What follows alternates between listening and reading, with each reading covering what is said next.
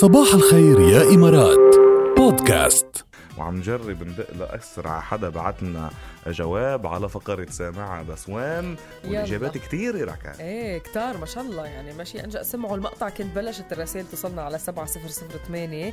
الأسرع رح يكون بنقول له ألو عامر. صباح الخير. كيفك يا عامر؟ يسعد صباحك.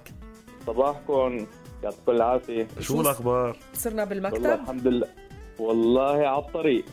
إن شاء الله بتوصل بخير وسلامة. شكلك بتحضر سينما وهيك وأفلام والله كتير كتير المصري وخصوصا المصري. طيب هات لنرجع نسمع الجملة اللي سمعناكم إياها اليوم. يلا. تعت لي انت دلوقتي؟ تعت لي يا عصام؟ ما انت اللي استفزتني يا اخي، كان زمانك عايش. شو هات لنشوف يا هيدا من أي فيلم يا عامر؟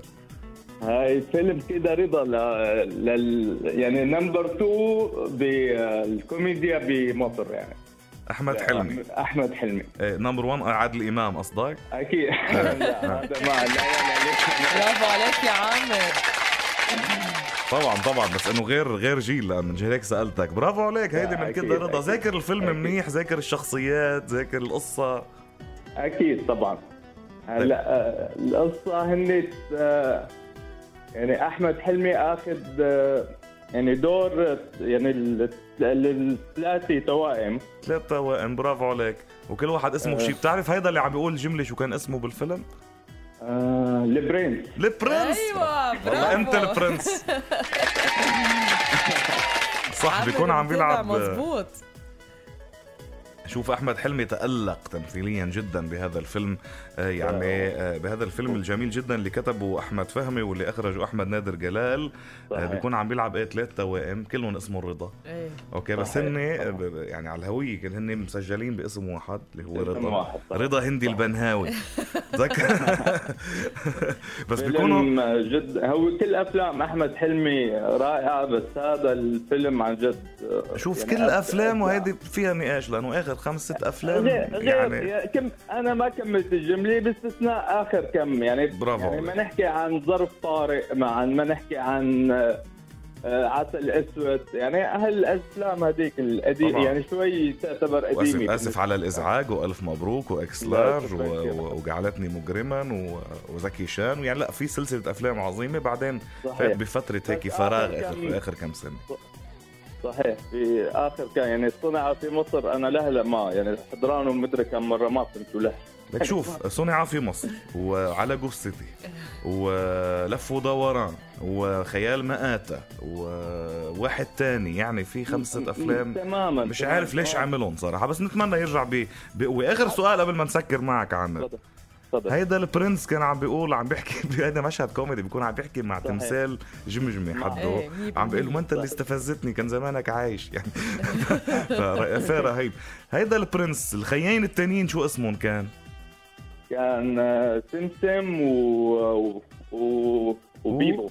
خلص قفلت الفيلم. بدي قفلت الفقرة اليوم. برافو عليك. يعني أنا من المؤلفين للفيلم. مشارك معهم أنت. متذكر كل شيء يا عامر. برافو. يلا نورتنا يا ميت. هلا فيك. كثير انبسطت أنا سمعت صوتكم ويسعد صباحكم. نحن انبسطنا كمان بمشاركتك، والله شهيتونا نرجع نحضره اليوم كده رضا. مو هيك والله لازم اليوم على السهرة لازم نرجع.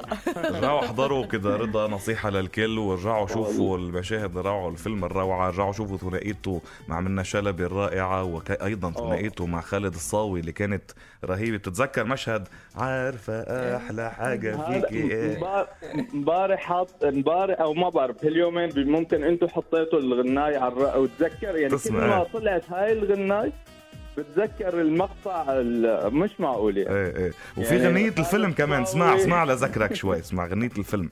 كده رضا مش عايز اكتر من كده، انت بس اديني السكة وانا هستقبل على كده. كده رضا مش عايز اكتر من كده، انت بس اديني السكة وانا هستقبل على كده. هذا هشام عباس بغنيه على فكرة. شكرا يا عامر، نورت.